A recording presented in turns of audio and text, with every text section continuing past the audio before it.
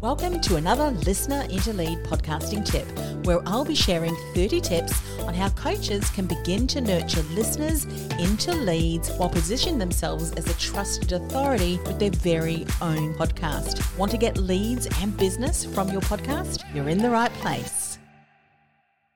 Hey, it's Anne-Marie and welcome to another Listener into Lead tip.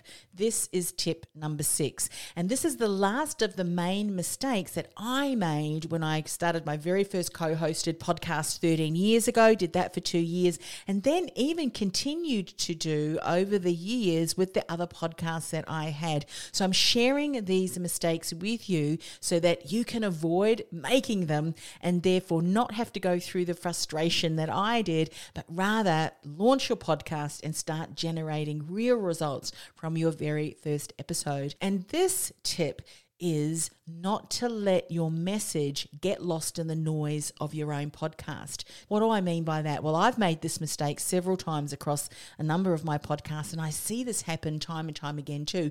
Again, going back to one of the other mistakes that I shared was tip number 3, and that mistake was comparing podcasts to mainstream radio. And like what I did that, and other shows have done that too. Other podcast hosts and businesses have done that too. So what they ended up doing was they got together a number of guests, interviewed them, and then at the beginning or the end or right in the middle or somewhere along those lines, they would put a little ad in there about their own business and hope that someone would hear that, and then they would hope that someone would go, oh, I need that. I'll give you an example. So there was a fitness coach that had started their podcast but was really struggling to generate results. So when I asked them, well, what's your strategy? Who are you interviewing and what is the overall goal of your podcast? Well, obviously he wanted to generate clients for his fitness programs, and he thought, if I target business owners, they'll want to get healthy, and so when they're healthy and feeling well, they're more likely to,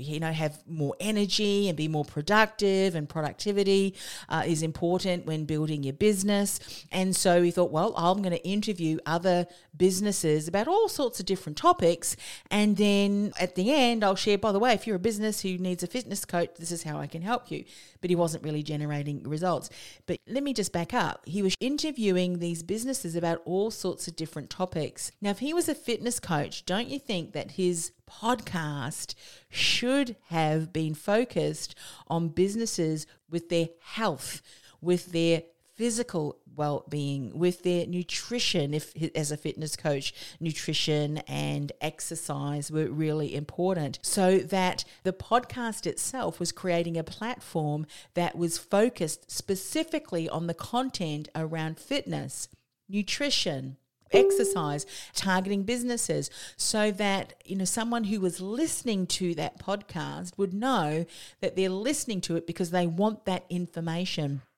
And so therefore, he's creating a highly niched audience of specific business owners who are struggling with their health. There's things that are happening to them, and therefore that's why they're listening to the podcast, versus just getting random business owners talking about lots of different topics, too broad, and therefore, kind of throwing some ads in, and hopefully a listener will, out of the audience, will go, hey, I actually do need a fitness coach, when maybe the topic that you were talking about was SEO or something. No relationship to that. Someone's not going to go, hey, I'm interested in listening to this podcast episode, which is on SEO. So you can kind of see that there's huge disconnect. Do not let your message get lost in the noise of your own podcast. If your whole strategy is not focused to a highly niched audience, and a highly niched audience has a highly niche topic or theme of topics which sits under what I call a beautiful umbrella statement: promise of value, promise of expectation. Get clear on your message. Make sure your podcast is highly niched with the topic and the guests that you have.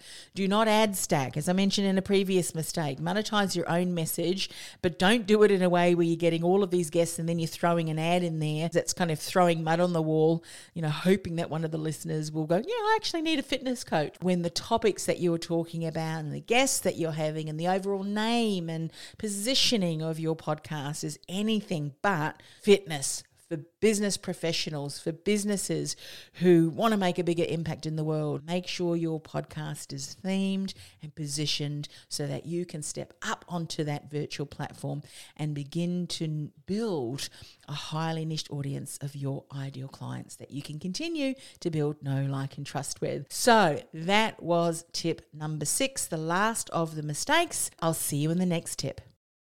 Do you feel like the world's best kept secret and thinking about starting a podcast to build your visibility and reach? Or maybe you've started a podcast but you're just not generating the results you'd hope for. Go ahead and access my profitable and purposeful podcasting masterclass, where I'll show you how, with the right strategy in place, you can begin to nurture listeners into leads from your very first episode. Go to www.podcastingwithpurpose.com/listener into lead. That's podcastingwithpurpose.com/listener into lead.